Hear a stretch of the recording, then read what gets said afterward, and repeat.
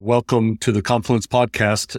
This is a fun one today. I probably say that to everyone, but we just, I've ended up building a great network of people that I've met in the industry, and it's just always a lot of fun to have them on here and talk about what the exciting kinds of things that they're doing. But today we've got Steve Germano. I've known Steve for over a decade. He was at Unify, ended up, being people probably always think it's weird. It's like, aren't they a competitor of yours, or were they a competitor before Autodesk? And it's like, yeah, but we were all, in this industry, everybody's friends and we all get along and do a lot of things together. So known Steve for a long time. He ended up most recently he's at a large engineering firm called IMEG. And, I just noticed, it's probably been about a month ago, he posted on LinkedIn a little clip of an internal chatbot AI project that they were doing and kind of showing off some of the success of that. So I just thought it was really cool. Obviously, it's very topical. This year's Confluence 3-day event that we did back in October was all around AI and machine learning. So I immediately reached out to Steve and was like, "Oh, Steve, this is like the coolest thing. Would you come on and let's talk about show us what you've done and then a little bit of the behind the scenes about how all this came about." So I think everybody will enjoy. He agreed to come on and do it. I'm still trying to twist his arm to get him to come to our New York event that we're doing, Confluence event that we're doing in April. So hopefully we'll get him out for that as well. But I think everybody will enjoy hearing this episode and hearing him kind of dig into what's behind being able to actually pull off, the technology, but more importantly, the people aspect of it and how it works inside of a firm like IMEG. I think every firm is kind of thinking about doing this. And so for him to come on the show and show how they've done it so far, what things to look out for, what platform they're building on top of, all of that was really valuable. And I think people will get a lot out of this because we all have experience seeing different firms and all the different departments and how they could potentially benefit from ingesting their data and then having it answer questions in real time to people who have questions, right? So I think that it's really valuable, and IMEG is at the forefront of this, it seems like, because they're talking about it and showing it off, and it seems like a really valuable tool. And I can only imagine the alternative, right? It's like searching the intranet, going to the HR department, going to the graphics department, trying to find the right person. And like this actually cuts down on a lot of that, and it gives you that single source of truth. But him also talking about accuracy and integrity of the data and bias and all of the things that are potentially in there as well, and what they're testing against is also the other part of the story that everybody has questions about and not quite sure how to approach this. And he's giving us some answers here today, so it's pretty exciting. Yeah, and I think Steve has it. He'll when we kick into the episode, he'll give a little bit more of his background from he was actually an engineer, but he's turned into being able to write code, right, all along the way. So now he's kind of wearing both these hats and inside the industry. So he's a smart guy, and as you'll see, his willingness to share, what he's learned, and I think it's just a huge benefit to the industry. So appreciate that. So let's just dive right in. Welcome, Steve, to the Confluence podcast. For those in the audience that don't know Steve, been an AC industry guy for several years. Steve and I met each other, probably known each other 10 years. I was thinking back, Steve and his team, formerly when he was with Unify, were involved in helping to get the first Building Content Summit going. And that's the time I kind of remember I ran down on the floor at AU maybe back in 2013 or 14. And we have known each other at least since then. So anyway, welcome to the podcast. Part of this has been a series, we've been talking about AI and machine learning, and caught my attention a couple of months ago. Steve posted something on LinkedIn that was kind of showing off a new initiative that he's got at IMEG where he works now. So we thought we'd have you on, Steve, and kind of talk through what's going on that front. And so welcome to the podcast.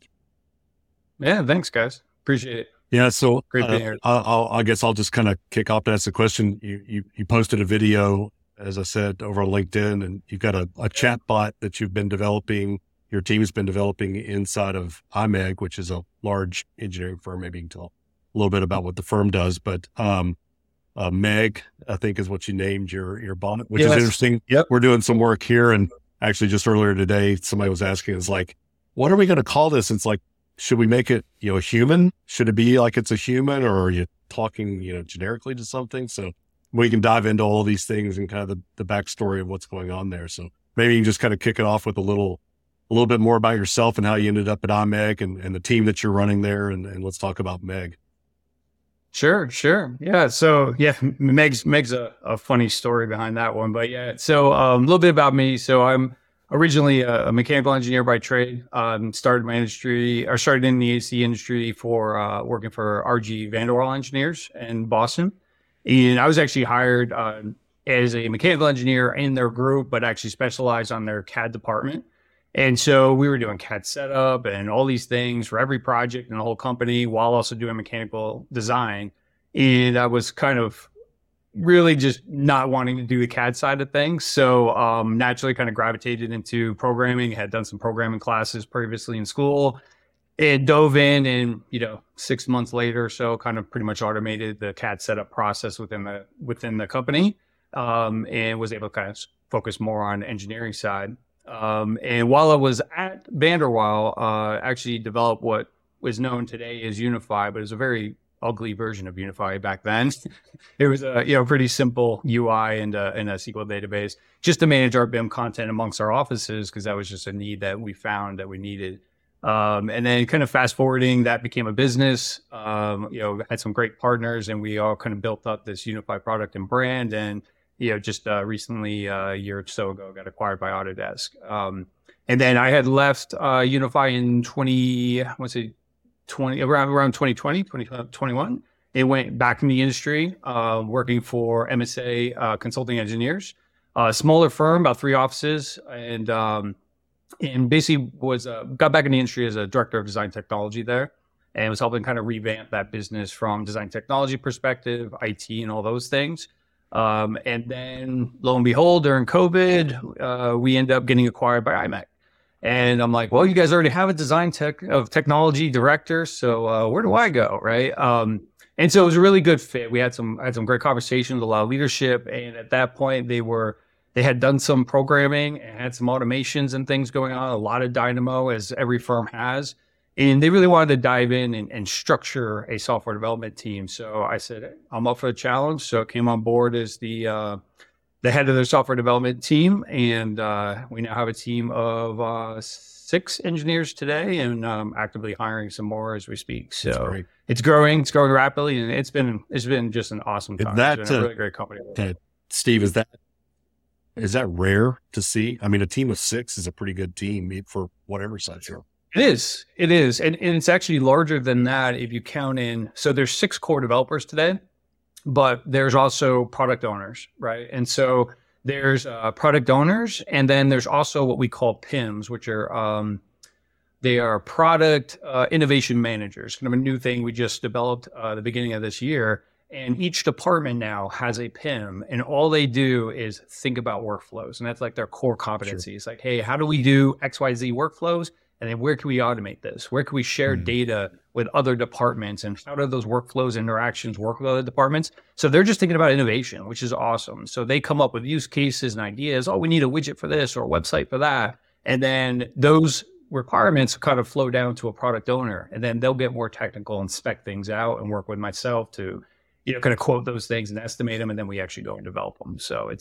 there's kind of a big investment from IMEG, I would say, and their goals and their growth has been amazing. They grow through acquisition, so they're very actively purchasing 2 to 3 firms a quarter, sometimes upwards to 4 or 5, depending on the size, and kind of filling in the dots across the nationwide map here. So when I started, they were very much Midwest, where they had begun, and then they purchased our firm for the Southwest area. They had some West Coast, and they added more there. They then added South and Southeast. And then just recently, they've added the Northeast. So we now kind of have a good nationwide presence, and they keep growing through acquisition. So it just kind of snowball the effect of how many more apps and integrations and things people need across the organization. So it's been a really, really fun challenge and great place to work. That makes sense. So let's dive into the this AI bot that you've been working on. IMEG. Yeah. So, was this something that that came through that process from the top down, or was this something you guys were experimenting with? No. Yeah, this was an interesting one. So the original need, so 2 years ago, I was kind of dabbling around with LLMs when they first came out, right? DaVinci 03 comes out, and I'm instantly it got my interest, and I'm like, we can now turn language into numbers that computers understand. And that was really the big thing about LLMs is like, hey, now this sentence means these 1,500 numbers. And now I can compare those numbers with other numbers, which are sentences, other sentences. And it really just, it was awesome. Like I just dove in and I started messing with stuff in my own time, built my own little chat bot way back in the day.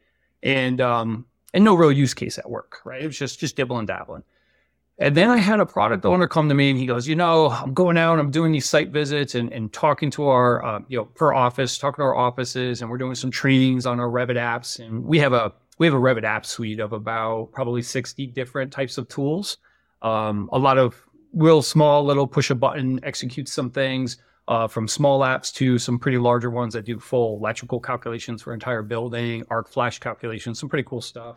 And folks need training, right? So we have these guys go out and do trainings, and he comes to me, he goes, hey, I got done with training and I'm talking to this team. It's a fairly new acquisition. I think they were about 6 months into the acquisition process, and they didn't know about half the tools. They're like, oh man, I had to do this whole workflow, and it would be great. We had a tool for that. And he's like, oh yeah, we have one. It's right here.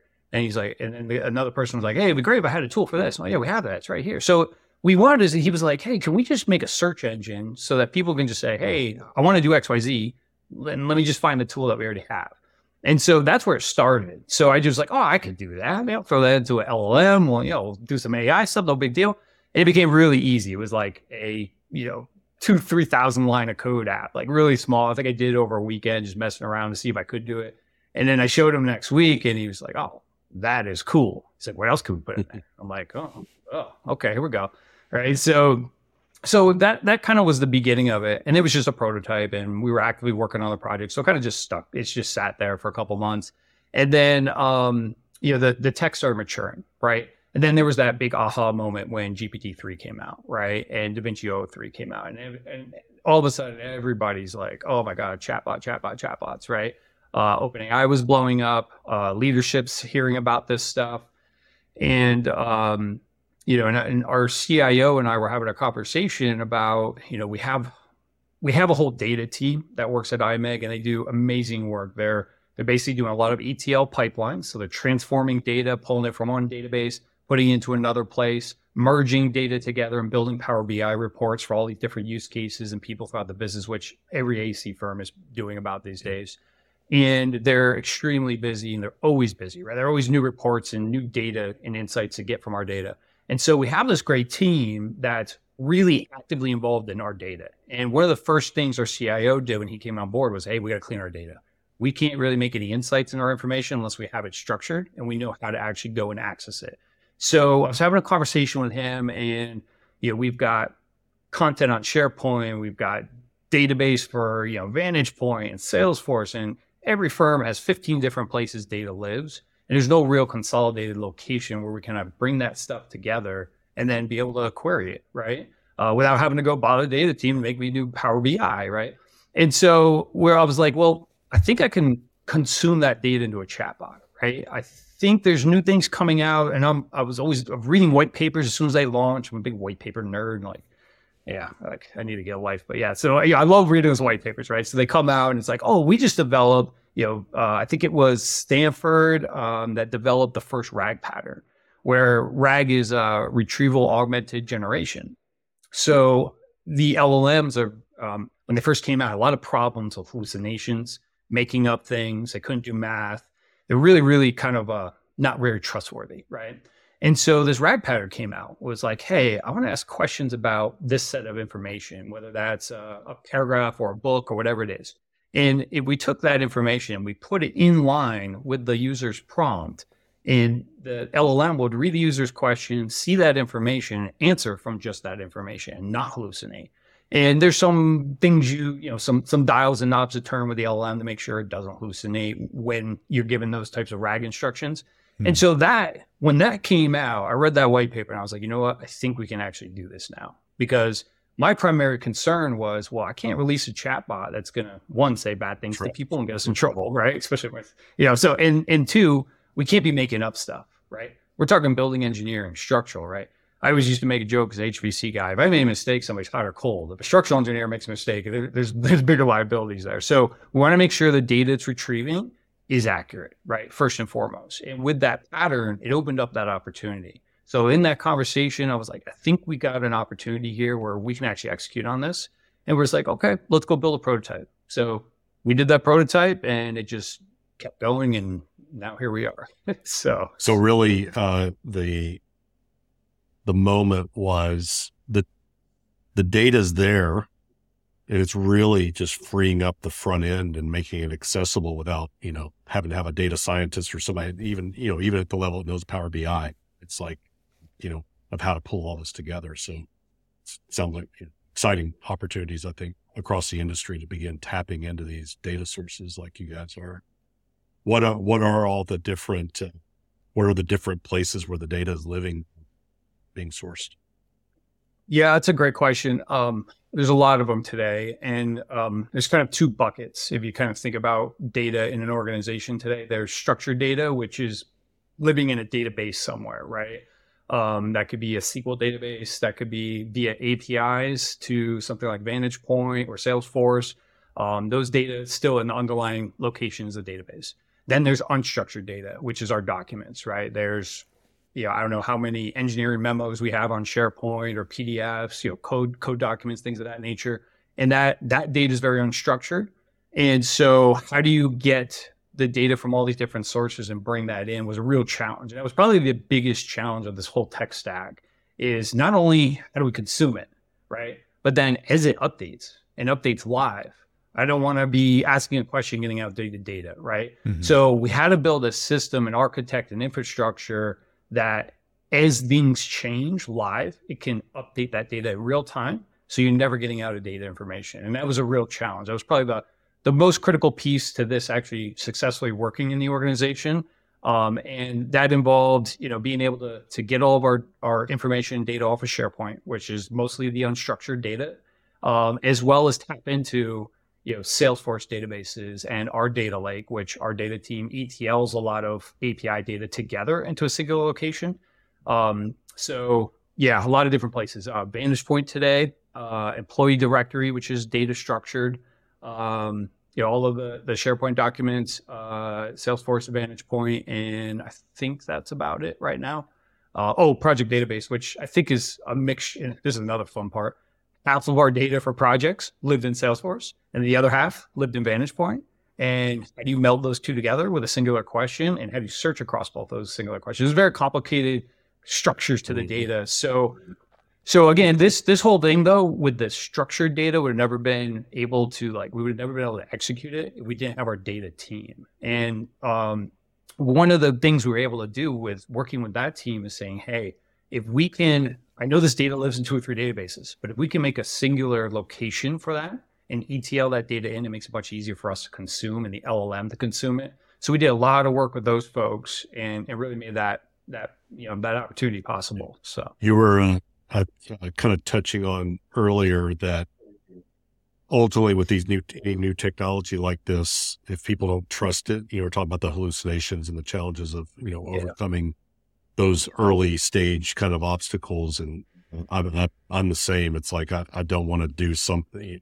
You only get one bite of the apple or one swing at bat, right? It's like, as soon as somebody has a bad experience. So maybe you can kind of dig in a little bit about how did you all, you had to prove it out to yourself that it would work, but how did you start to show it to others? What were the data sources? How did you all kind of prove out and make sure that you were putting something out there that could be trusted and wasn't hallucinating? And then I'm sure once people got a taste of that, they were asking, right, to kind of broaden the sources of that info, but maybe you can talk a little bit about that.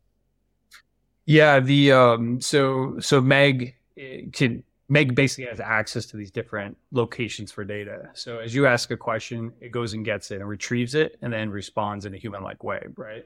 And so making sure in how you do your prompt engineering that that the LLM, you make it really safe so it doesn't hallucinate on that data, it doesn't make up numbers. That's a kind of a prompt engineering. Prompt engineering is tricky. It's right now there's continual research being done on it. So almost every week there's new white papers coming out with new techniques. And so by telling the LLM very, very kind of simple things like, let's think step by step, right? Or, no pros, which don't be verbose. Just give me the information I'm asking for. Those little things in the prompt engineering make a big difference. But as you start to tweak with some of the LLM settings on temperature and top P and those types of technical settings, you can basically tell the inference engine, hey, don't be creative. There's like a creative dial in there, if you will, right? And as you kind of tweak these dials and you do some of this prompt experimenting, you can find that right marriage. And that is not an easy thing. I was prompt engineering something this morning. Like, it's a continual thing. And as you start, now that we're into kind of a company-wide rollout, we're getting a lot more analytics. So you can start to tweak even a little bit more and fine tune. But that's really the key is, can you get your data in, one, but then can you make sure the LLM responds correctly? And if it can't answer the question with the data you provided, most importantly, say you don't know the answer, right? So we've taken the approach, and I'll show you in some examples when we get to it, but we've taken the approach of, we might not have the information to answer your question. That would just maybe a knowledge gap. And so our product owner is really focused on that now that we have good analytics coming in, like, oh, this guy asked a question, but he didn't have the answer. So that's a knowledge gap. Let's go get our librarians and let's get that information added to the data sources, right? And so making sure it just says, hey, I don't know the answer, but here's what I did find. And let me summarize what I found. That seemed to be really adequate for people because what they asked may be very vague. And that's, to get to our earlier conversation before we went on, how do people search? That's a really ingrained thing over the past 20 years of working with Google, right? We search by keyword types of lexiconal search, right? Where it's like one word, then add another word, add another word. We don't typically search in a conversational way, right? So LLMs work with a conversation, right? So I always say to our product owner, kind of a joke, I say, ask dumb, get dumb, right? Ask smart, get smart. So if you actually put more information into your text query, right, as that gets vectorized, there's more information to compare it with the associated data to get more accurate results coming back. So if you put in one or two words and it's vague, you're not really asking a question, and we're doing a search, it's harder for the LLM to figure out what your intent is. And there's lots of tricks out there. There's like, hey, well, as soon as a question comes in, pass it through an AI that just does intent and then pass it to the other things, right? So lots of tricks out there. I've tried a lot of them. We've settled on, we have a couple different AIs that are interacting at the time you do a question. Acronyms is a big hassle. Oh man, acronyms, man. Whew. That's giving me a lot of trouble. We live in acronym soup as architects and engineers, right? It makes me think about just, and I hadn't even started thinking about this, but how do you write a test plan? If you're developing software with this kind of a front end engine, how do you write a test plan? Now you got to start to say, what kinds of questions are people going to ask? And that's basically infinite. And so how do you really test this? Have you all started thinking about that from what's a test plan look like for a bot? Right. We thought about it.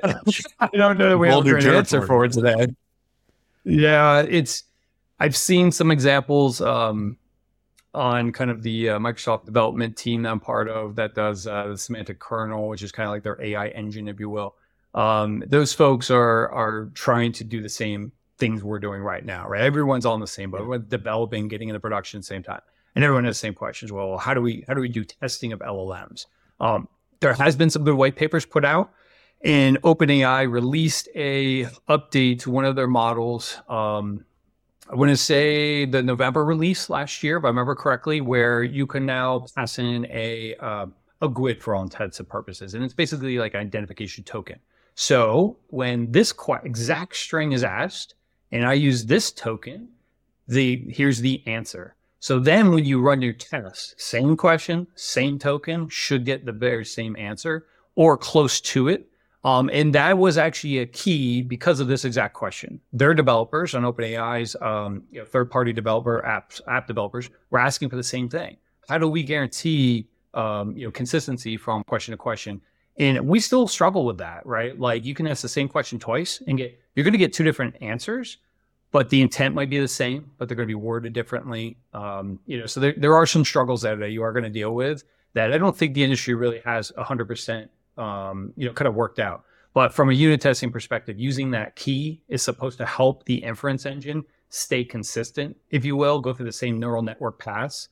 But it's a complicated thing. It takes a lot of investment. We ran some of those very similar kind of tests with some of the work that we're doing here internally, and it was one of my first questions was like, if you feed the very same text string in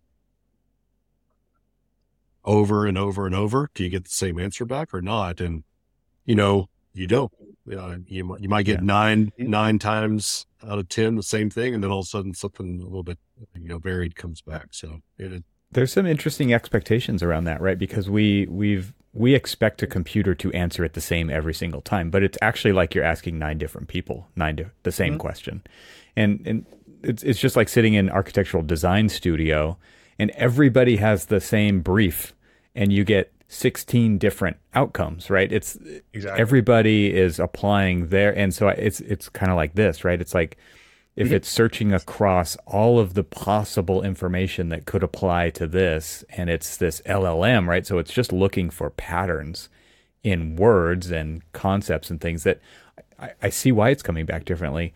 But we have this expectation that we're asking a computer something, and that we will always, it's like we expect it to be like math, right? And not like a conversation, because, and this has come up before, right? But I don't know what the next word I'm going to say is. I don't know. I don't know what you're going to say next, and you don't know what you're going to say next, but you respond in real time. And that's exactly what's going on with this. And so it's not different, but we have this different, we think differently about it. Yeah, when this comes up, and it comes up quite often right now, and the technical term is called deterministic or non-deterministic, right? And LLMs are non-deterministic. So every time somebody tries to give me a bug report, I have a meme saved and I just send it up to them, non-determinism. And it's actually from OpenAI's quote. What does non-deterministic mean, right? So, but it's challenging. So and as a programmer, we're almost kind of retraining our brains, because our job, right, is to get deterministic outputs. Yeah, 100%. So how do you, as a programmer, retrain your brain to say, hey, now you're going to start using AI, and not just chatbots. Everybody thinks chatbots, but you can use a AI planner, right, in a program that may have, I'll give you a great example, talking about something right now. When I place an outlet, how do I know what hosting behavior should go into in Revit when there's 50 of them, right? Does it go on a wall? Does it go on the floor? Does it go on the ceiling? Does it go to the work plane? Like, there's all these different scenarios. Well, when you can't code all those code branches, that's where AI has a great advantage, because it's like, hey, I can give you the inputs, give you instructions on how to determine your thought process, and then give me what you think is the right output. And that is where I feel like programming is changing right now, right? Everyone's all enamored with chatbots, and that's the first location. But moving forward, how do we use a small bit of AI that may never even be seen by the end user, but it's doing things behind the scenes to just make decisions, right? From a very large amount of potential outcomes, right? There's a lot of ML that can do that in a mathematical manner, right? When we start talking about ML algorithms and different things like that. But when you're talking about reasoning, right, that's a little bit different. And LLMs are great at reasoning, especially if you give them good instructions on what to reason over, and set parameters coming in and set outputs going out. And so OpenAI wasn't really, their models they're always on the forefront, right? They're always like the best models out, the newest features. They added something last summer called function calling. And with function calling, you can say, hey, you can make a decision and call functions based on inputting parameters. And then those functions can give me back set parameters. So no longer are you trying to just parse through text strings and figure out numbers and text strings. It's now actually structured data inputs and structured data outputs. That kind of changed the game for programming, where now we can actually use this to make decisions inside a deterministic type of method that is actually a non-deterministic type of solution or problem that you're trying to solve that I can't code 50 different code paths for, right? So it becomes really interesting, and it's tough. And I talk to even my dev team about this, and you almost have to kind of retrain your brain as to, okay, we're not going to use AI in this tool or this new app coming out just for the sake of, hey, let's just use your AI. You got to be smart. You got to use the right tool for the job. And it's not great for everything, right? Square peg in a round hole scenario. It just doesn't fit everywhere. But as we get, the models get better, and as we get better, as we learn more, as we retrain ourselves on how to think, we're going to find more applications for where an LLM can be used, where things like stable diffusion can be used, these different bits of AI models that are coming out these days. So it's a really exciting time. Probably the biggest change in programming I've seen in my entire career. So it's really exciting. And so is MEG built on top of OpenAI's platform? Yes. So today we have a couple different models that we use, but we are primarily using OpenAI's models. And a couple reasons for that. One, they're the most trusted, right? They have a bunch of filters. So if you just go to OpenAI and you chat today, it goes through a bunch of behind the scenes filters there. Sexism, racism, all the isms, right? It has a political filter, never to make jokes about politics and all these different things. It's just got a lot of behind the scenes things because they've come under so much fire and heat since they've started. They have a ton of protections. You could use open source models for free, for cheap, right? That can do about the same performance wise, but you lose all that. So from an enterprise, right? Hey, money's kind of cheap in that perspective where why not pay for the best product? And what I've been talking with other developers, most people are going that route just because it's easier and it's safer today. That may change over time. There's a French model that came out called Mistral that is amazing. It's performing better than GPT-4 in some areas, definitely better than 3.5, and no one's been able to say that with an open source model. They also have a paid model as well that's comparable to GPT-4.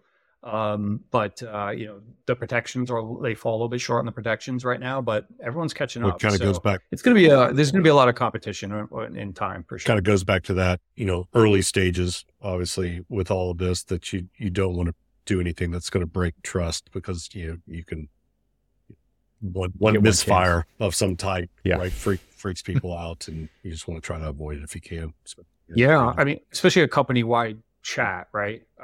It makes one, racial slur or something, you're getting sued, right? You got to be really careful with these things. That was my biggest concern. Now I was, 2 years ago, I'm like, it's not ready. It's not ready. It's not ready. And then finally I'm like, okay, I think we're there, right? The tech's catching up.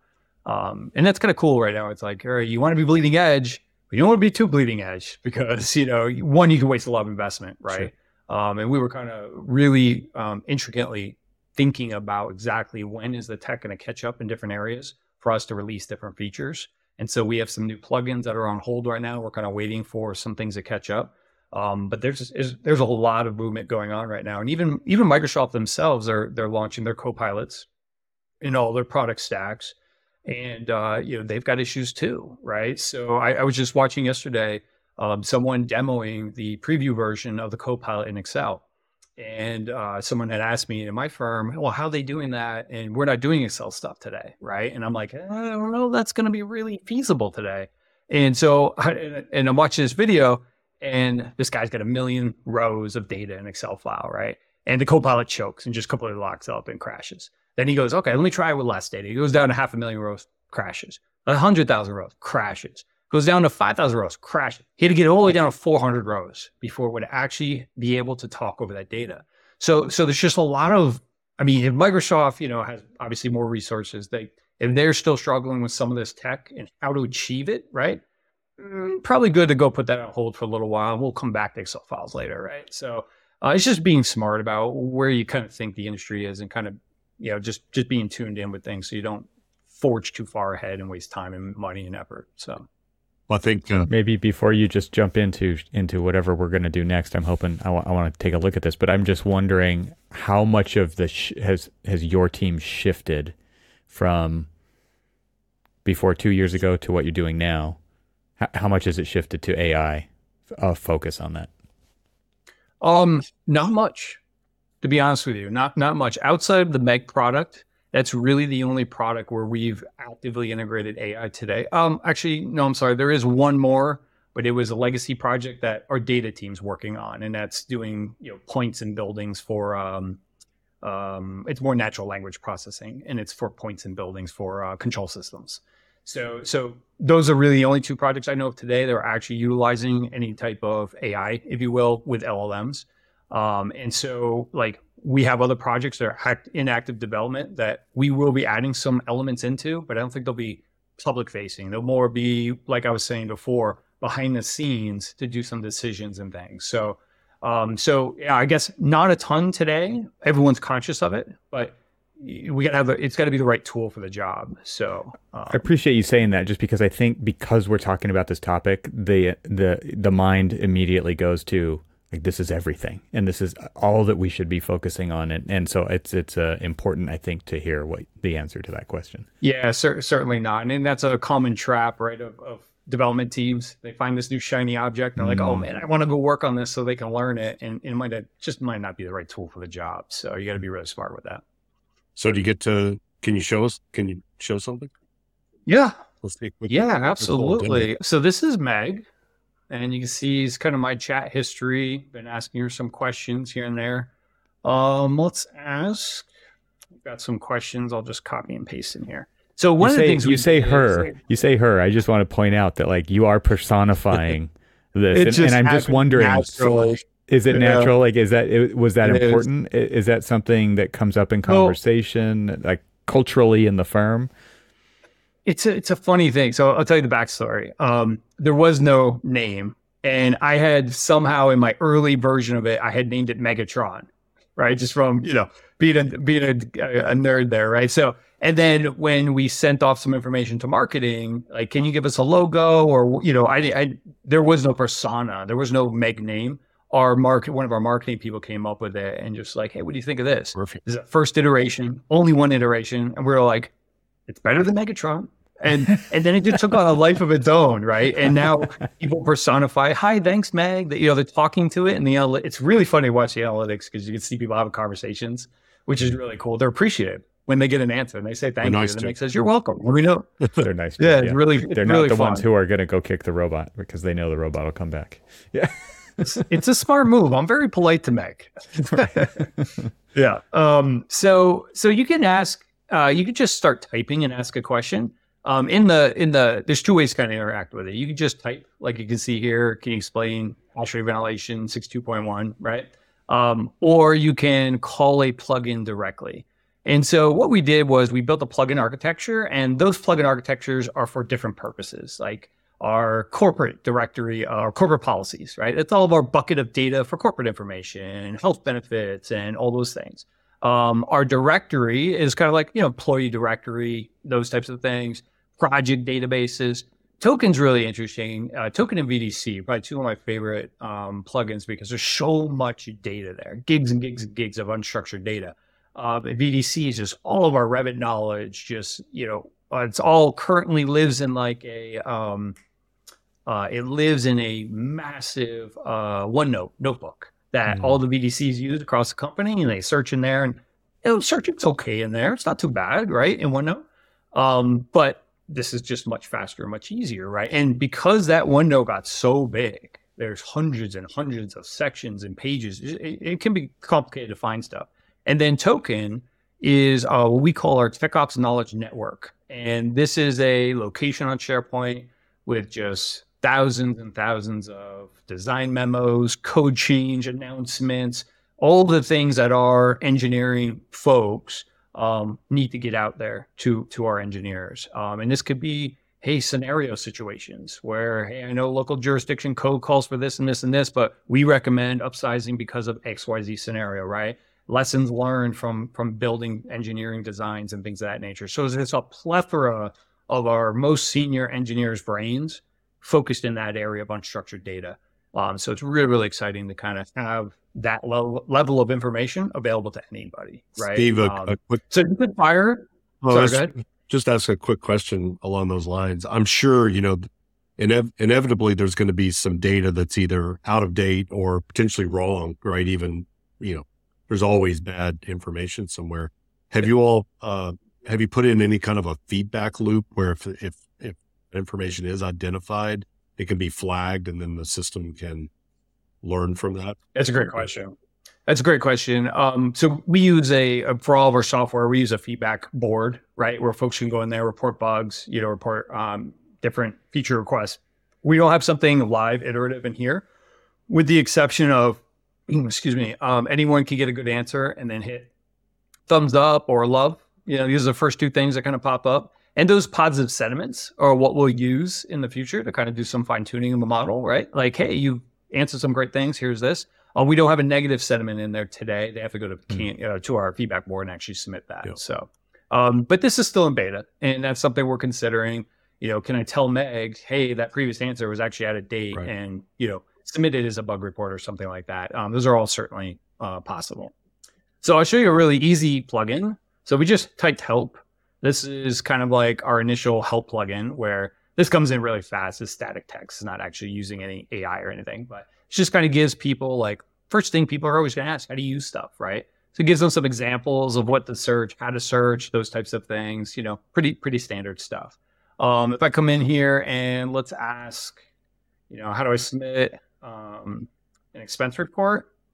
So this will go and hopefully get us to the right location for data. So that's the first decision point, right? Which location bucket is the right one to go to based on the user's question, right? So it'll say, hey, I'm answering from this plugin. And then you can see it's streaming that information that is coming from our data. So this is not an LLM making anything up. This is not an LLM saying what it thinks it is. It's being provided data and regurgitating that, and maybe massaging it based on how the LLM would like to, predict the next word based on the neural network. So, and then you have, links to the source documents.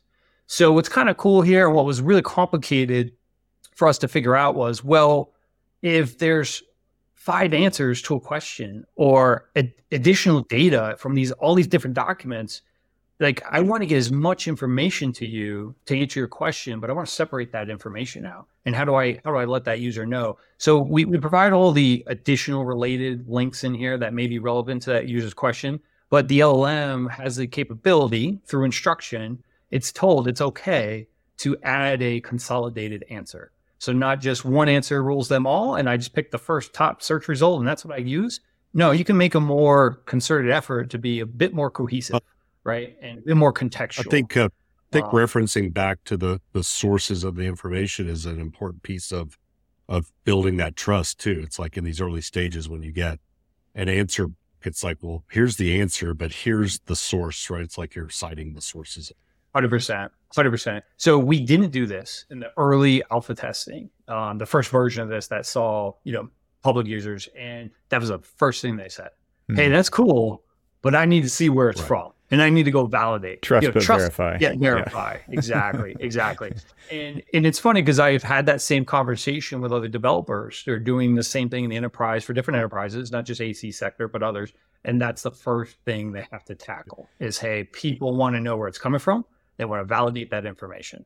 And so you said, though, that's coming from like huge OneNote documents or a SQL database. So when you click on a link, like, where does it actually take you? They could be various locations. So like this is a SharePoint. So this is in some SharePoint folder somewhere that looks like finance and accounting. So these can all be in different locations across different sectors of the business. But this particular plugin, most of its data is unstructured content in SharePoint.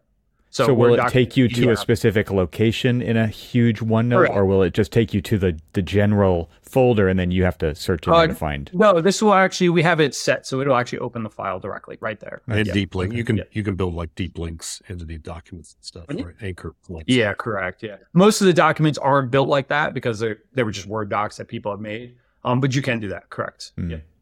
So I'll show you a little bit different one. So this one is actually going to look through structured data. So we just talked about unstructured. Now we're going to go through structured. Structured is a lot tougher to get right. And this one is actually doing some database searching. It's AI's writing SQL queries and answering SQL queries and all these really complicated things. That's really, really tough to get consistently accurate, because while AIs can code really well, they don't understand your data structure, and there's a lot of tough things to kind of, there's a lot of challenges in there that a lot of developers are having to really kind of think through and how to solve right now. And we were really lucky. Like, this is a very hard thing. If I didn't have the collaboration with our data team to say, hey, let's massage the data side to work better with our product, it would have been almost impossible, right? So if somebody said, hey, just go build this thing for, Johnson Controls, and here's their database with, 5,000 columns of data, that's going to be really difficult, right? LLMs get confused really easily, especially when it comes to structured data. So we were able to kind of get a good marriage there to give it just the right of data, not too much data, and keep it really focused on the data we want it to answer from. So it doesn't even have access to a whole bunch of other stuff, right?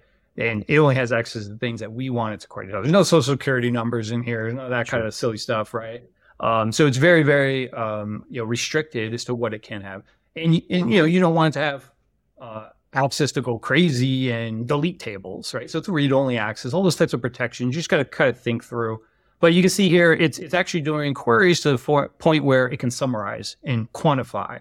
So it can tell you, hey, we got 71 people in the Las Vegas office today, right? One I really like, we just added this functionality through analytics. We saw people were asking, let's see, how many, let's say, licensed mechanical engineers are in the state of Nevada. Hopefully this works, but it should work. So this was something we didn't really have this level of data exposed. And see, that one's actually answering, I think, from the wrong plugin. It should be answering from DIR, so I'll do that again. But it should be searching through a new set of data that we added in, and then answering and quantifying from that.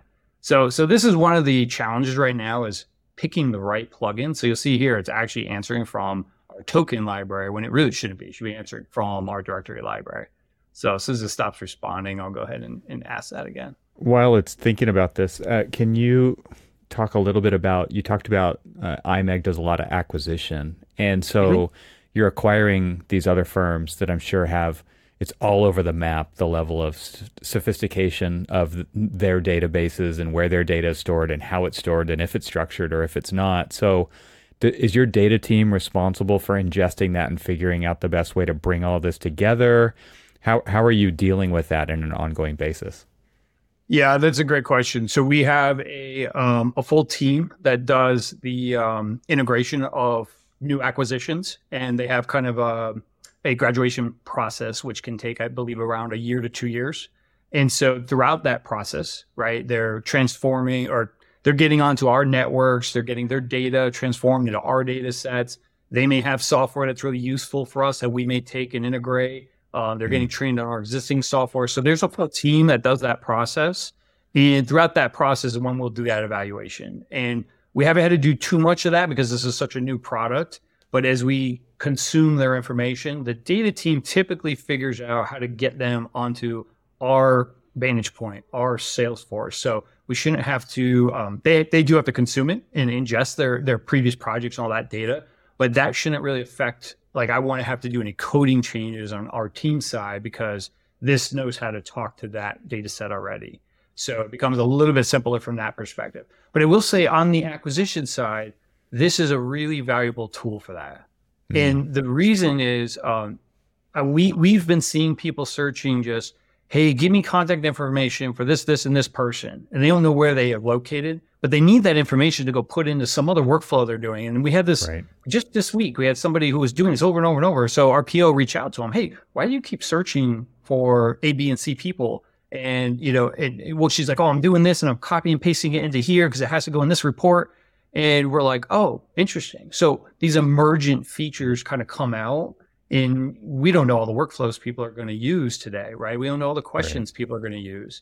So having that non-deterministic method for them to search whatever they want becomes a really big value, especially for new acquisition folks, right? Someone comes on the company, who do I talk to for HR issues? Who do I talk to for this? Hey, who's the CE in this office? Who's the licensed engineer here? Because I think we got a bid on this project, and I don't even know if we have licensed engineers in the state. Those are the types of things that we try to make this system help them with. So this question finished, which was not the right plugin, but And then this one here, I actually fired the directory plugin directly and it said we have 13, engineers in that state. So, and I could list them out, but I don't want to put people's information out here. But so here's another really fun one. So let's do more engineering question, right? So here's one of how do I size a wire for 50 horsepower motor? I'm mechanical, so I wouldn't know off the top of my head, but there's a lot of electrical engineering data. There's some NEC code data. So a lot of this information can be kind of put together in a cohesive answer. So you'll see it's answering from a couple different sources: elevator design guide, fire pump design guides, VFD bearing pitting. I don't personally know what all these documents are, but the information lives in that document and it's able to regurgitate it and find what's relevant in all those documents and bring it to the forefront. So it's really cool the way that works. That kind of makes me think, Steve, some of the first experiments that I was just using ChatGPT, a year or so ago, experimenting with, and I would ask, I was kind of testing what you were doing there, some technical questions, and it would give me answers back. And I was like, well, I don't even know if that's the right answer or not the right answer. So it was back to that, hallucinations. And Right. I think you're right about the, if you can say, just be verbose. Don't, give me just the short version of this. And then if you don't know, tell me you don't know instead of just making something Right. up. And some of the experiments that we've been running, we've been using those kinds of approaches to it. And it's like, just give me, especially if you're asking it technical, I'm not asking you to write a flowery, CV, description of me for some, Right. for some description of my past history. So I want real data, real answers. I don't want any fluff in there, and to make sure that because I think this is an audience, that ultimately, I'll bet within IMEG, a lot of the engineering, people with an engineering hat on, it's like kind of fun to play with, but I want real data, real answers, no fluff.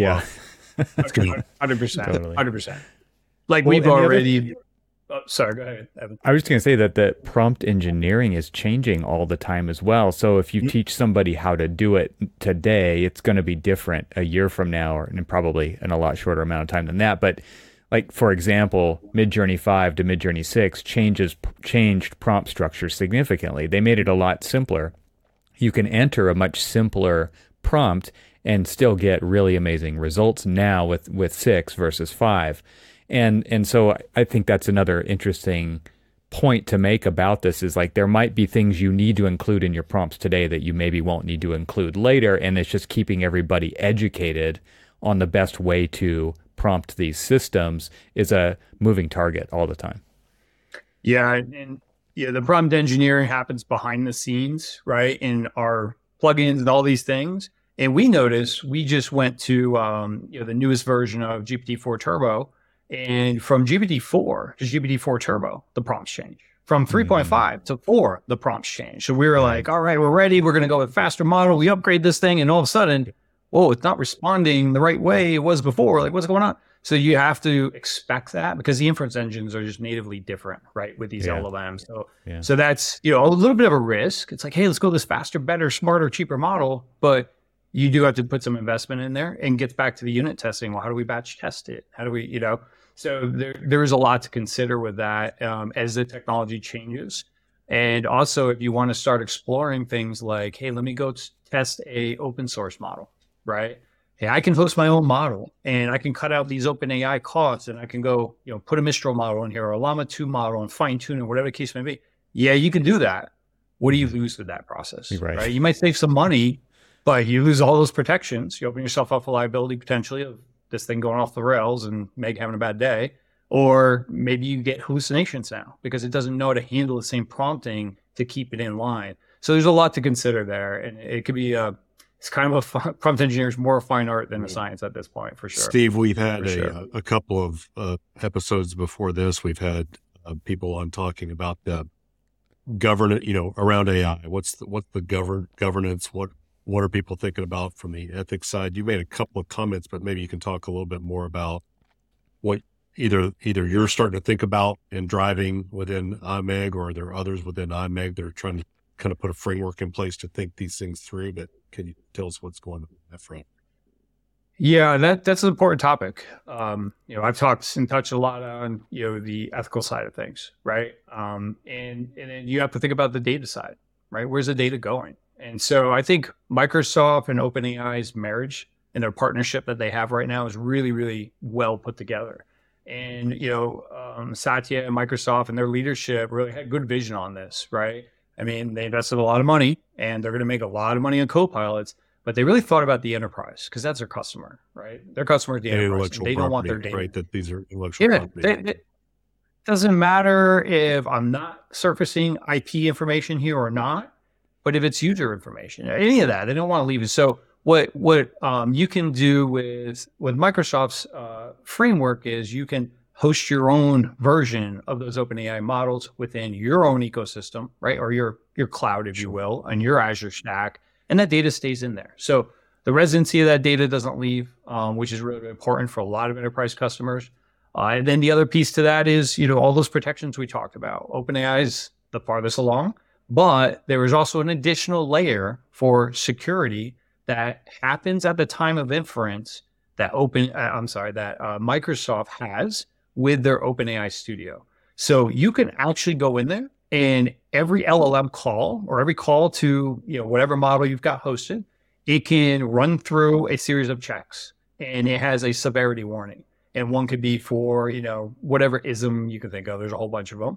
And you can say, hey, you know what? I'm okay with a medium on this, but I have a high strict on this, high strict on this, high strict on this. You can really lock it down or expand it depending on your use cases.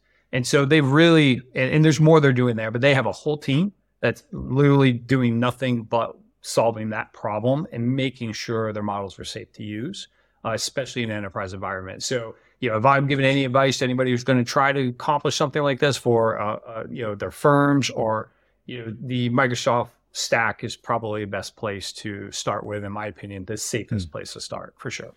In enterprise, there are so many different departments, right? You have an HR department and a graphics department and a marketing department and you've got all these different. So how do you handle permissions when it comes to this thing? Because like you said, like there's no social security numbers in there, right? But I would assume HR might have access to an HR MEG version of MEG or something where it maybe has things like that. How are you handling things like that? Because I know firms are going to be asking questions like that. Well, we've got all these departments.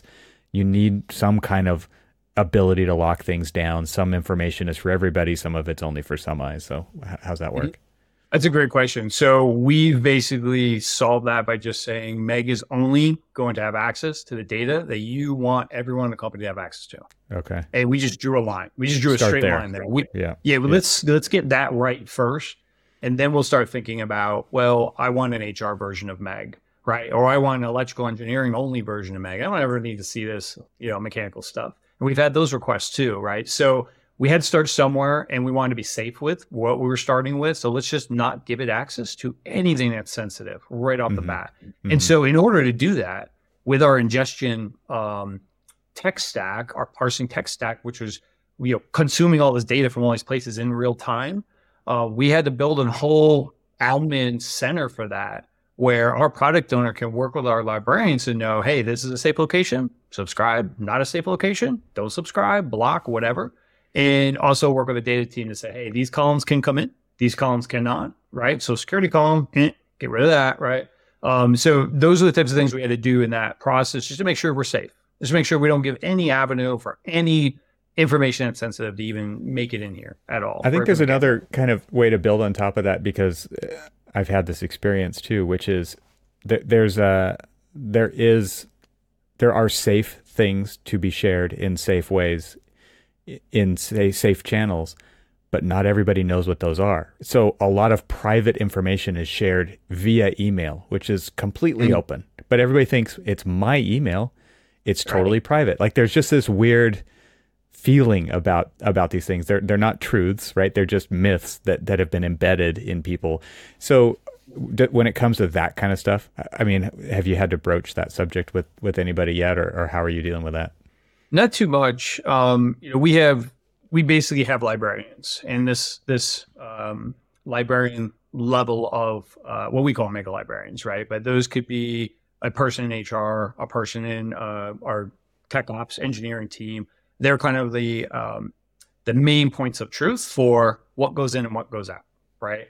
And so they're the ones that really are focused on the data sources.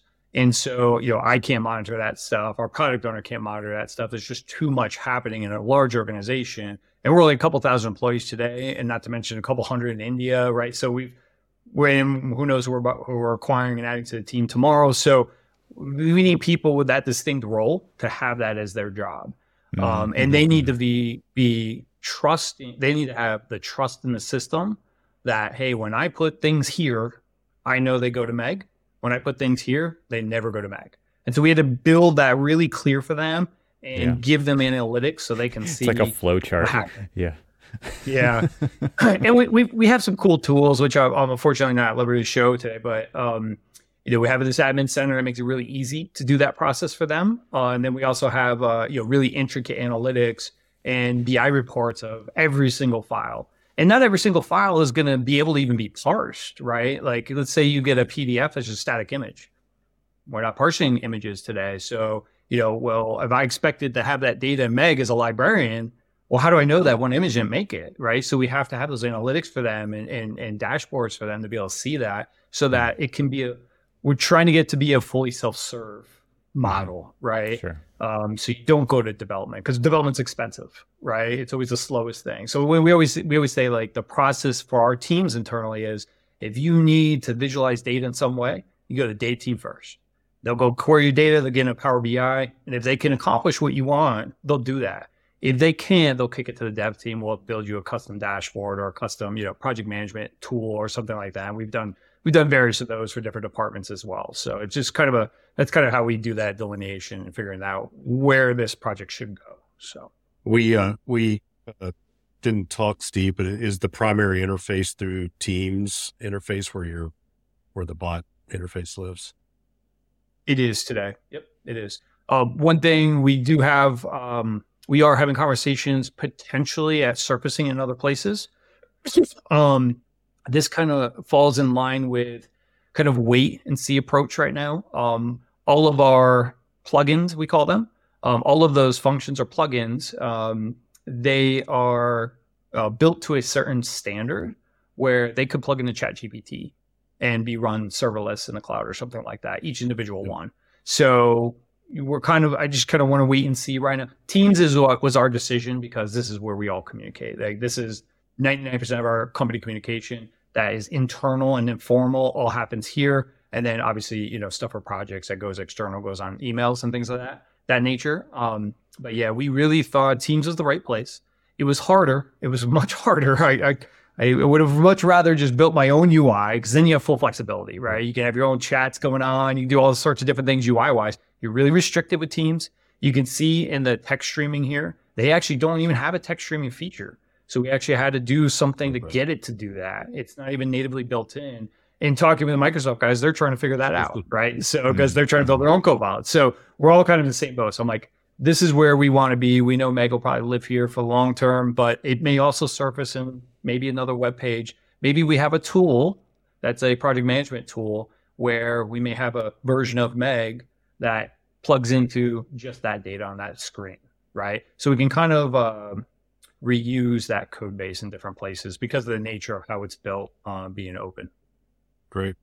Yep. We I think covered where you think this is going to go next. When you were talking about really the kind of behind the scenes of some of these workflows in the apps and some things that might be manifested. But for those out there that are listening to this and beginning to either working on things themselves or thinking about it, what's kind of your advice for getting started? What are some of the first things? Where did you skin your knees that you can maybe help somebody else avoid some of those pitfalls? Yeah, it's a great question. There's just so much knowledge to consume on this topic, and it's everly changing, right? Moving quickly. Daily. Yeah, daily. I think you got to be a hobbyist first before you feel comfortable enough to go and execute for work for your project. And I would say just really start understanding, dive into prompt engineering. That's something you just do in ChatGPT's playground with a free OpenAI key, and start playing with that, understand those principles, And, it's really hard to try to say, hey, go understand how a neural network works. Nobody understands how those things work, right? Like, unless you're a data scientist at OpenAI, and even they'll tell you they don't understand how half their emergent, patterns are happening. But, and then I would say, the data part is the hardest part. Like building a chatbot is actually one of the easiest pieces. Solving the data is the hardest thing in a company, right? Because you need buy-in, you need collaboration. You can't just go and dev that, right? You've got to have folks want to clean their data, want to organize their data, want to get into places that are consumable, want to sort it. That's the hardest part. So I would say really work with relationships that you have in your company with IT and all these business unit leaders, and start having that conversation today, because it may take 6 months for that data to be consumable, or in a consumable fashion, consumable state. It takes a long time to clean up data. We've been live company-wide with a beta release since the beginning of January. So we're just going on 1 full month. We had alpha release for a couple months before that, or a limited group. And, we're probably going to continuously work with our librarians and filling data knowledge holes and cleaning data and outdated data. Probably may never stop. Honestly, it just never really stops. So. Yeah, it's going to require constant attention. I have a question about quantifying costs and an investment, and I know that is probably difficult because you have so many people involved across different teams in different roles. But ballpark, what is IMEG invested in this, and then over your 1 month of beta, like what kind of return on that investment or satisfaction even have you been getting for feedback from people? Because I assume that this is an investment that will cut down on how much time it takes to find stuff, right? Like the whole idea of exposing and bringing this data to the surface quickly and accurately has a huge ROI. It has huge implications across an organization as large as you are. So just to give other firms an idea who are not going down this road yet, but may want to, like what are we talking about here? It's a great question. And, I don't have hard numbers today because we're so early, but we're actively tracking analytics and looking at those numbers and where they're trending. But I can tell you the conversations have been, you really got to look at what's the bar today and where's that bar set. And for us, but in a lot of the AEC industry, the bar set, let's talk unstructured data today, SharePoint search. Yeah, sure. I'm not trying to rag on SharePoint. It's come a long way over the years, but it's not what you're seeing here, right? So that bar is kind of low as far as that goes. Right. So the feedback and the sentiment has been overwhelmingly positive from users, from directors, all the way up through the food chain, CEO all the way down. Everyone really loves this, right? They really love having access to data. I will say the structured data side, right? We have wonderful reports, BIs all over the place, and that's accessible today. And that bar is graphically better than this bar, I would say, right? Like you're getting graphics and slicing and dicing. It's actually better visuals, but the speed is still better with a chatbot, right? Because now I don't need to go and slice and dice 15 different filters in my Power BI report to get the exact. I just type a sentence, I get it in 5 seconds. So while we're quantifying that, we expect it to be significant.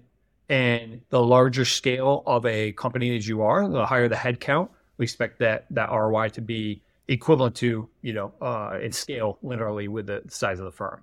I will also say there's a lot of intrinsic values we have not even identified yet. And we're hearing about them daily. Like that use case I told you earlier, somebody was copy and pasting from MEG to do some other workflow. We don't even know what half of those are today.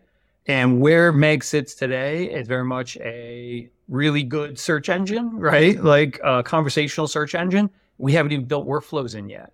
And so that's where, hey, can I just ask MEG for a pre-qual for a project, a hospital project in the city of Las Vegas, and let it go make a pre-qual report for me? And that saves somebody 3 hours, 4 hours. We don't know yet. So as we mature workflows this year, the ROI is going to continue to go up. So sorry, I got to skate around that one. I don't really know today, but we feel, and the numbers show it's going to be pretty significant. I think another big part of that investment is just having a team dedicated to development, not necessarily AI development, but you do have a team of 6 people that is dedicated to development and solving problems by creating software across everything that includes. And so the company is already set up to go down this road in some respects, right? Where other companies may not have those resources at their fingertips because they haven't done it. I'm sorry. That's a good setup, Evan. I saw, Steve, that you're looking to add some people to the team. Well, here's your chance to reach our global audience of the Confluence podcast, to kind of put out there some of the people that you're looking for to add to your team. Yeah, we right now we're interviewing actively for folks with Revit API experience. We have a lot of full stack engineers that are not from the industry that have a lot of traditional full stack experience, and we're looking to add in more Revit API experience. And so we're looking for that person right now, and then we're continuously adding. We've added a couple devs last year, adding more devs as we go. And so I would say, if you're interested, please reach out to me on LinkedIn, and be happy to have a conversation. Yeah, that's great. And as you know, because I've been trying to twist your arm, we're doing this one-day Confluence event around AI and machine learning in April. It's April 17th. It's going to be in actually at the Brooklyn Navy Yard in New York City. So that's underway. Hopefully we'll figure out how to get Steve there to be part of this. But it should be a great day for those of you that are interested in this topic, diving in a little bit more. So anyway, you can, Evan, I guess we'll put in the show notes a link so that people can get to that and sign up for more info. Yeah, we'll put a link to that, and we'll put a link to Steve's LinkedIn page so you can get in contact if you feel like this is a path you want to explore with IMEG and his team. So Steve, thank you so much. This has been super fun conversation. I love, the whole purpose of this podcast is to go behind the scenes, and we officially achieved that today. And thank you for your willingness to share with the audience. It's been a fantastic learning experience. I have a feeling we can, thanks. I have a feeling we can have you back on here like every 6 months and have this much or more, right? To talk about, but it's really cool. It'll be fun, right? We'll give you maybe a little bit more than 6 months to get some of these results under your belt, but we'll have you back on and you can report on, just how well this has been in the rollout at IMEG, and it's exciting. I think, as you said, Steve, it's like an exciting time. We're at this pivotal point, right? Where it's like, I think a lot of the things that we probably, people our age, I'm not throwing you under the bus, Steve. I'm a few years old, got a few years on you, but it's like, things that you've always kind of imagined, and it's just like, you're not going to write code, for all this. So I think it's just opening up this new thinking about just what the interfaces to all this information can look like, and just a really exciting time. So I appreciate your coming on and sharing this with everyone. Even how you write code, right? GitHub Copilot now, it's completing. It's crazy. It's absolutely incredible. I've seen developers on my team that, were really would not have the speed aspect. They were really thorough, but they weren't very fast. By having that AI Copilot with them to shoot ideas against, it's like, oh, hey, have you tried this? And they may massage and tweak it, but their velocity has gone up almost 50% from some of these guys. Yeah, it's amazing. So cool. And then your newer guys, it's a little danger with the newer guys. I'm a little concerned about that when they don't know enough of what the AI is doing. And, so there could be some concerns there, but your ability to learn as a newer guy now by seeing code written live for you and then learning from it, and then it can explain it to you right in your IDE. It's amazing. Yeah, it's really, really helped developers across the globe. It's been a game changer. Cool. Great. Well, thanks again, Steve. We appreciate your coming on. Looking forward to seeing what you're doing next. Yeah, appreciate it. Thanks, everyone.